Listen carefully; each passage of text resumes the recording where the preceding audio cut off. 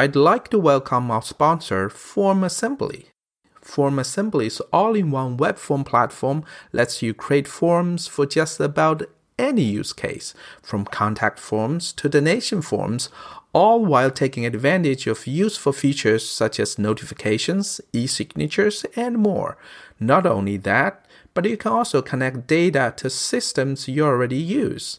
FormAssembly integrates with Salesforce, Pardot, PayPal, and many other common solutions. You can find out how FormAssembly helps Salesforce customers optimize their data collection in a free ebook that we've linked in today's show notes. Whatever your data collection needs are, you can be sure that FormAssembly keeps your data secure with encryption at rest and in transit on all plans, plus compliance with GDPR, CCPA, and more regulations. At the end of the day, FormAssembly helps you save time, money, and effort while getting the maximum benefit out of the data you collect. And I'd remind you, when you support our sponsors, you support the show.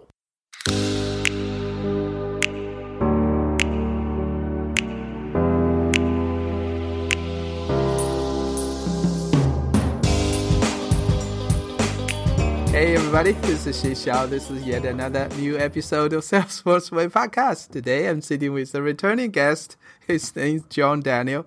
Hello John, really nice to see you. Good to see you, Xi. Thank you very much for the invite. Good to be back. Yeah, so 1 year ago we had the conversation.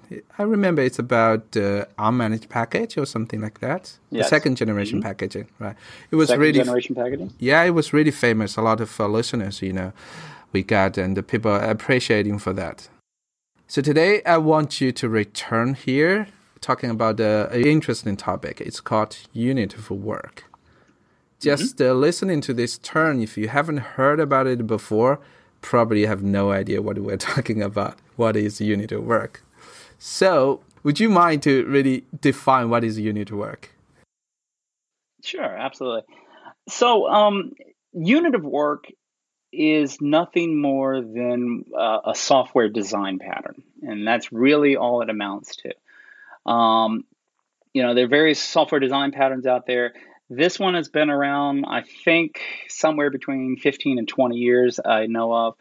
I first heard about it in the early 2000s.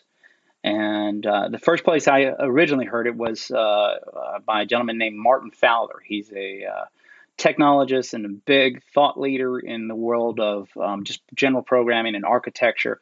He wrote a book called Patterns of Enterprise Architecture. And I think it was chapter 11 of that book that went into depth about what this concept is. So at the simplest idea about what the unit of work is, it allows you to simplify your code when you're dealing with lots of DML statements across multiple related data objects. So probably the easiest example to think about is, the data model in Salesforce has the opportunity object, and that has the opportunity line items. And then the opportunity line items has a price book entry, and price book entry has your related product entries.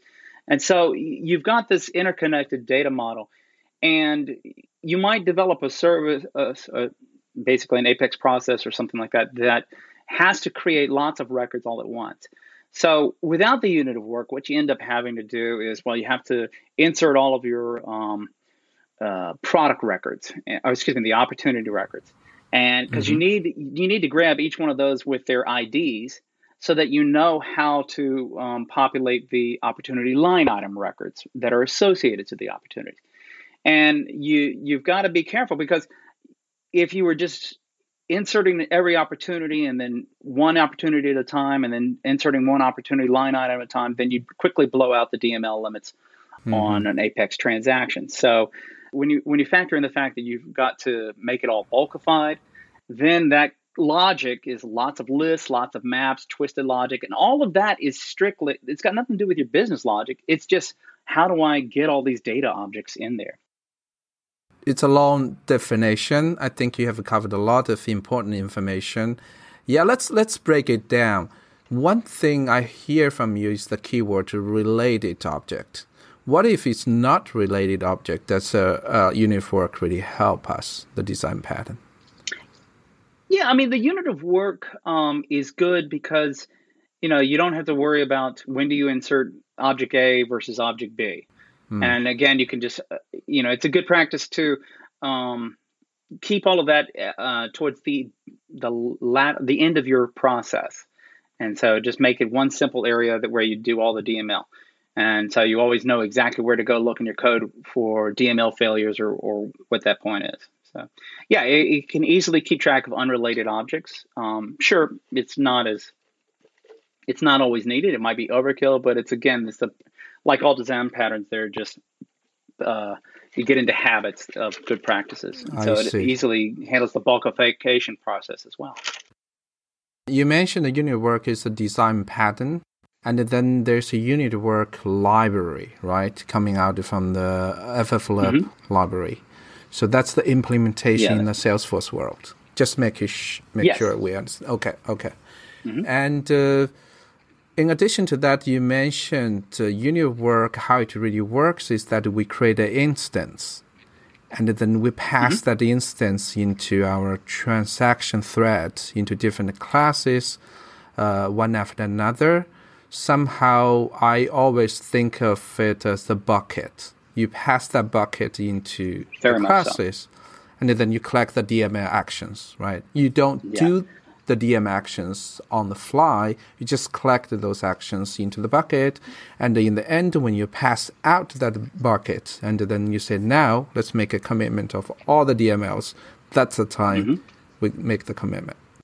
Yeah. If you really do implement a large code base and really implement the concept of separation of concerns, what you're going to have is a lot of Apex classes. They have very discrete purposes. You might have some service classes that deal with larger transactions and orchestration of larger transactions. You might have some domain objects that have very discrete operations that they'll do on specific records. And so while that is a very good practice to get into, you're also dealing with the question of, well, as part of this entire transaction, I want to, do some DMLs here, I want to do some DMLs in this object. And so it's a question of how do I thread all those DMLs from all those distinct classes together in some sort of organized fashion.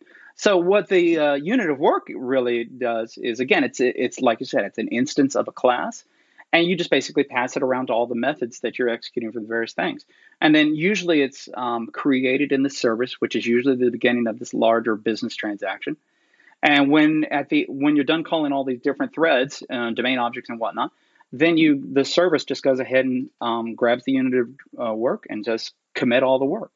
And it's at that point, at the end of the business transaction, when all the DMLs occur. And so one of the nifty things about the unit of work pattern is that it understands the data relationships between all the objects that you're dealing with. It understands the concept that the opportunity object has to be inserted before an opportunity line item. It understands that a price book entry has to be inserted before opportunity line item because it needs all that information and needs to do all the mappings at its own. And so it handles all that complexity at the end. Okay. So in the sense that it keeps the relationship, it keeps the order of the DML actions, and then you just say run, and then you do execute one after another. Just out of curiosity, what if some of the records failed? What would happen? Would the whole transaction roll back, or are you able to define? So, in the default implementation of the unit of work class, what you'll see is that if you really go look into the bowels of the default implementation of the unit of work, what you'll see is eventually you come to the standard Apex insert statement, the standard Apex update and delete statements. And so those standard statements basically are all or nothing transactions. And so what you end up doing is if any one of the records, maybe you have 10, if one of them fails, then the entire group is going to roll back. The entire group won't be inserted or updated. and all of the transaction, it'll just build up a DML exception, and everything will stop. And so that entire transaction boundary, everything will roll back, and you'll be fine. The unit of work implementation has various hooks and techniques where you can override that. So if you're familiar with the Apex command, the database.insert command, and the database.update command, and the database.delete command, there is an optional flag on those methods that says, no, I don't want to make it all or nothing. I want to make it basically atomic transaction. So you could set up your UOW to just go and save and commit anything that it can, and give you the information back of the things that failed. So it's very flexible from that perspective. Okay. And so you've got lots of control that you can exercise in whatever direction you want to go. Just to add my experience of using the service layer out of the separation of concern concept, is that usually when I use the unit of work instance from the service layer, I wanted to go with this none or all. If something failed partially, I don't want it partial DML actions, right? And then the next time, what should I do? How do I know how many records were inserted in the last run, and now I do it again? So that makes the life really difficult. So if something failed, I want everything rolls back. So most of the time, that's the things I want to happen. Yeah, I mean, in the example with opportunities, if one of the opportunity line items failed, then sure, you want the opportunity line item, all the opportunity line items associated with that parent opportunity to all roll back. But there might be another opportunity with a whole other set of opportunity line items that you want to go ahead and let that go through if that saves correctly. That's a possibility. Again, it's all about what is your business use case and what do you need from there. So, okay. But I mean, another thing is, while this class is part of the Apex Common Framework, you actually don't need the full Apex Common Framework to utilize this class. The class is very well written. It came from the guys over at Financial Force originally as part of the entire Apex Common library. And their implementation is very tight. And you literally can take this class plus its associated test class and just drop it into your code base by themselves. There's no secondary dependencies on anything else. Okay. So if you only want to take advantage of the unit work, just drop that one thing in there and just use it. That's nice to know. You can take advantage of those guys. Yeah. Okay, yeah. I got it. Another thing I heard from you is that you can reduce some intermediate code, like the map, the list, when we do the DMLs. Especially in Salesforce world, we want to bulkify. When we insert a lot of account records, for example, we want to create the list. We want to add them one by one into the list and then to the insert. And the unit work can really save the code to make it more clean, more like a business-oriented. Absolutely. Because it maintains the interconnection relationships between parent records and child records and, say, grandchild records, what happens is it knows that, say you're dealing with the parent record as an account record, and it knows that it can do in one DML insert, it will insert all of those account records. Now, they're not related to each other, but it does all of that S object, and it drops them all as fast as it can. And then it knows the relationship to, say, child contact records or some other record, maybe a case record or something like that. And so it knows that it can go process those, and it still remembers each of the individual relationships. And so it maps the IDs from the parent account record down in there.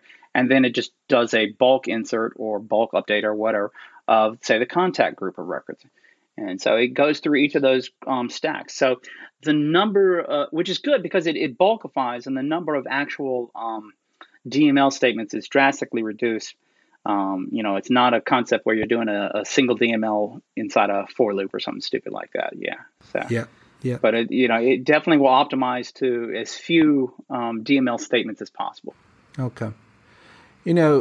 One of the benefits of using open source libraries that it can reduce the code, the unnecessary code you are writing, right? You focus on the business requirement. But the thing is that I need to trust the code from the library. So what if sometimes I found some bugs and something doesn't work as how I used to work, like just use the insert from the Apex. And then that makes the life of a consultancy difficult, right? It should work within a day of work, but now it has a bug. Then what should I do? Should I tweak or should I submit a request? That's usually I hear, as a challenge for the people using the libraries. Well, that's true with everything. And so I guess it's difficult to respond to that. I guess if you're finding problems with Salesforce, it's not open source, so you've got to call their support. You've got to open a case and get that done. With the open source libraries, it's very easy to go straight to the source code, fork that repository. I mean, all of these libraries live on GitHub, and specifically, they live under the GitHub organization Apex Enterprise Patterns, and we'll talk about that a little bit later. But I mean, fork it, and if you see where the problem is, go ahead and fix it, and open up a pull request so that the maintainers of that repo can review. And you're just helping them get, and everybody else really helping them get that quality even higher for these repos. So good comments. Yeah, it's a community driven. It's community help. It's one community member helping another community member, and so we're all in this together. And like you said, the frameworks solve a lot of the common problems and the common plumbing that we need. And I like to consider myself very ambitiously lazy when it comes to development. I don't want to, do the stupid, mind-numbing, repetitive tasks. I want something that can come in and solve my problems, and then I can get into the more interesting aspects of my job and my development and projects. So, I don't want to reinvent the wheel all the time. So I just want it to work. In that sense, because Apex is still like a sibling of Java, and the syntax is still a bit old, and definitely without the unit work, there's a lot of code, unnecessary code we need to write. Right. Do a lot of for loop, create a lot of lists and the maps just to fulfill the needs. But here, by using Apex, we can build additional layers on top of that to hide the complexities. Yeah. I mean, because again, if you're dealing with a very simple, a very simple controller behind a Lightning page that does, very quick insert. Well, okay, that use case is very simple and very easy to do. It's basically the hello world. But when you have, a large enterprise or larger organization, thousands or millions of lines of code, you've got to bring some organization to that code base. You've got to bring some consistency and some sanity to that code base. And so these frameworks definitely a step in the right direction. They help new developers, because I mean, you got Salesforce. There are a lot of times when I've met Salesforce developers, and this has been their only programming job. And I find it interesting because they come and they learn and they get on Trailhead and they learn the basics about how to program, but they haven't had the experience of dealing with very large code bases and how to keep the organization, how to keep everything sort of interconnected but loose.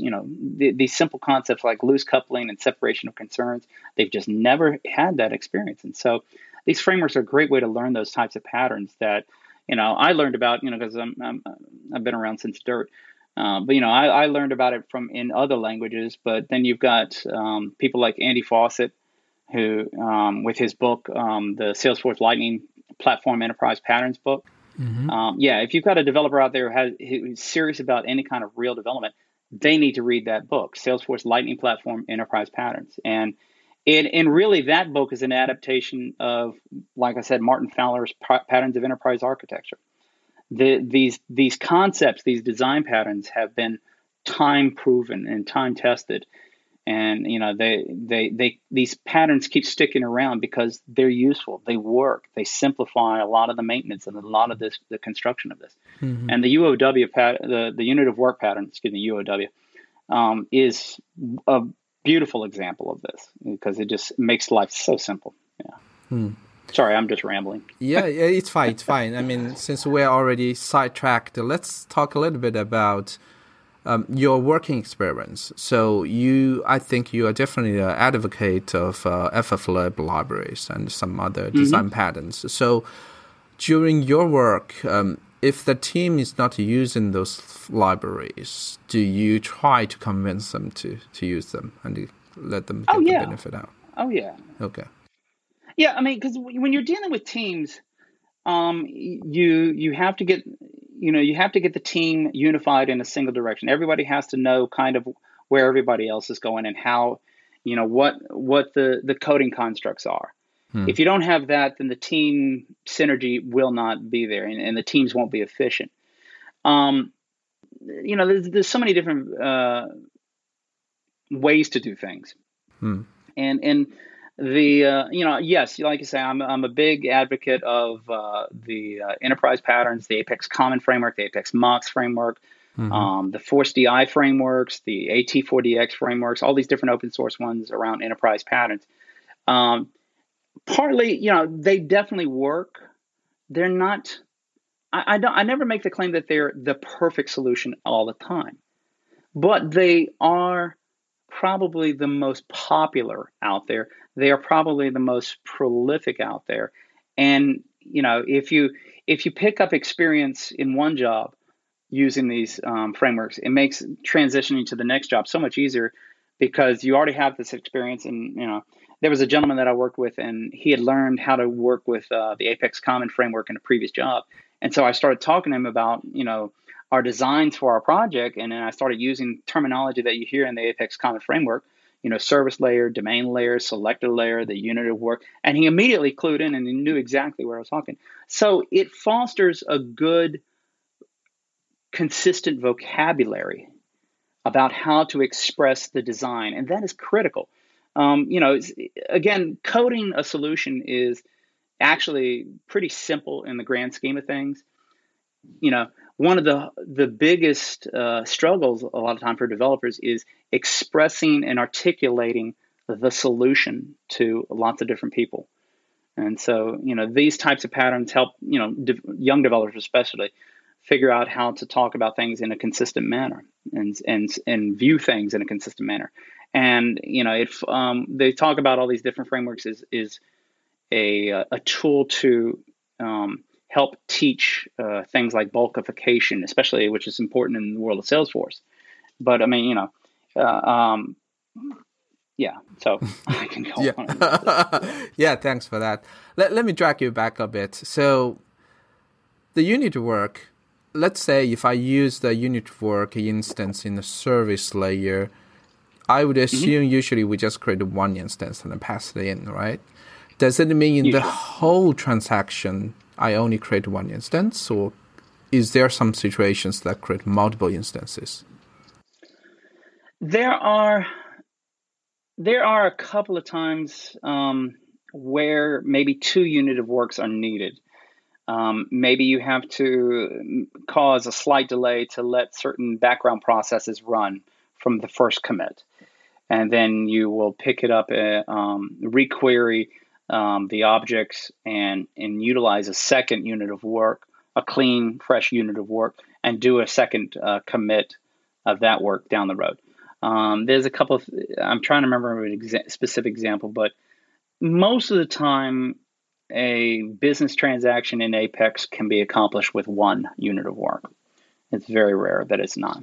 But yeah, there's nothing stopping you from instantiating two different versions, just passing the ones that you want around, and then just execute the commit in the order that you want. Usually it's UOW1 and UOW2. And I'm going to commit work on the UOW1, and then come later, I'll commit work on UOW2.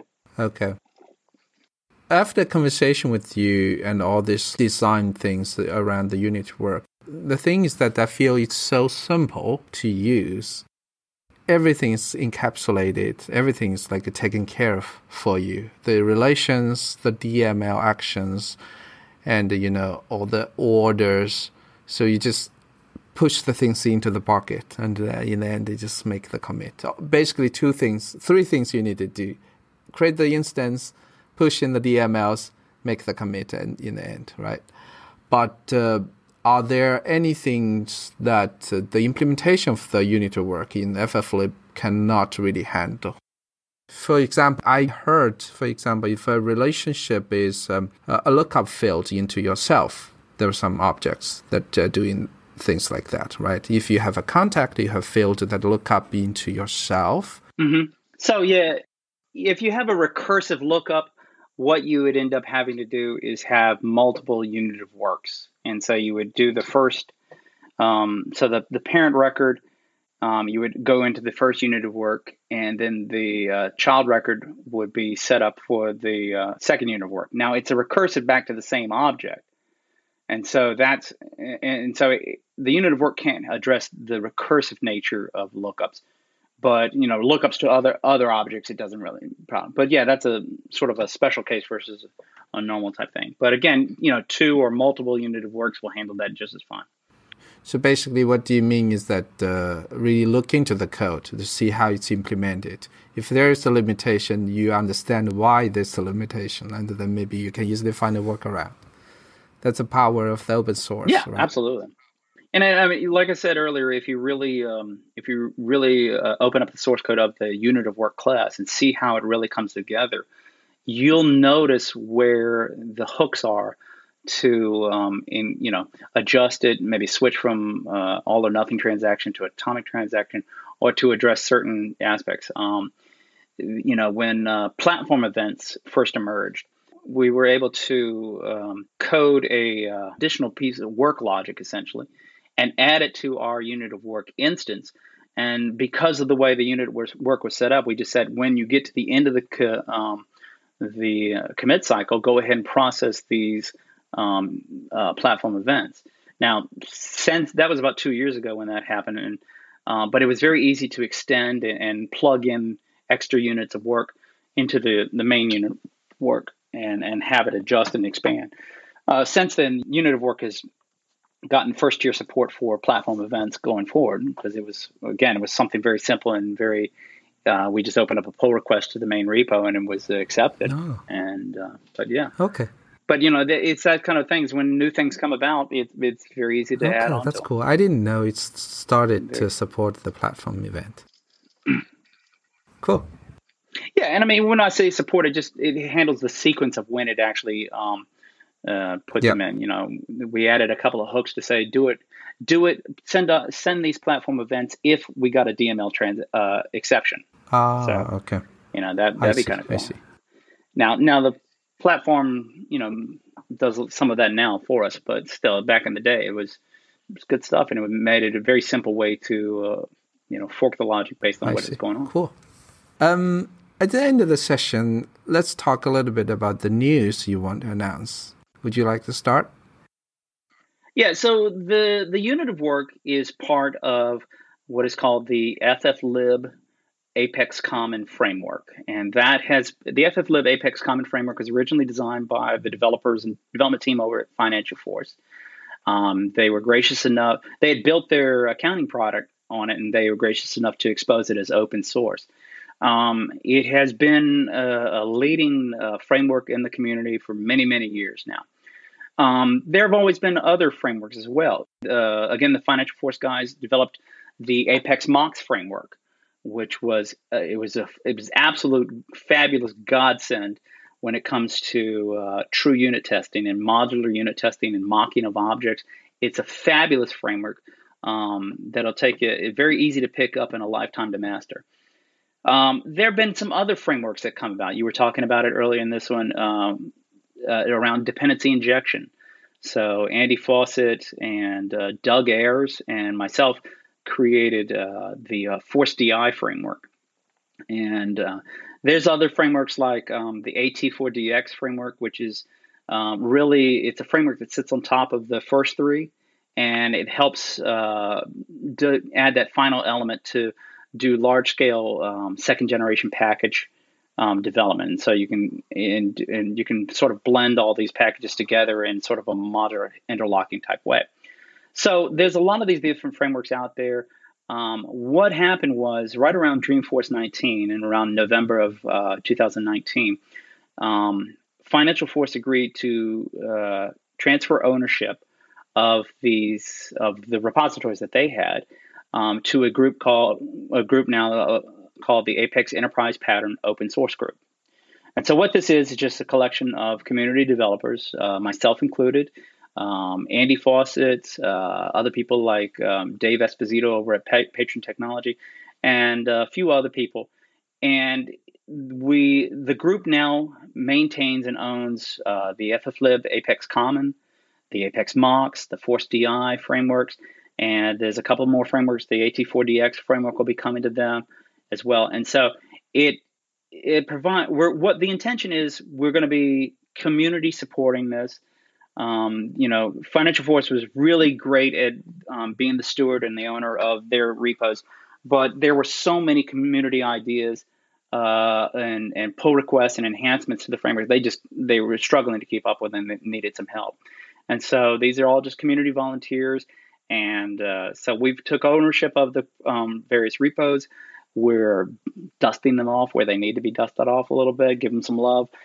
They will be converting to DX. They will be proper CI/CD or CI implementation soon on all these different frameworks, and they'll all.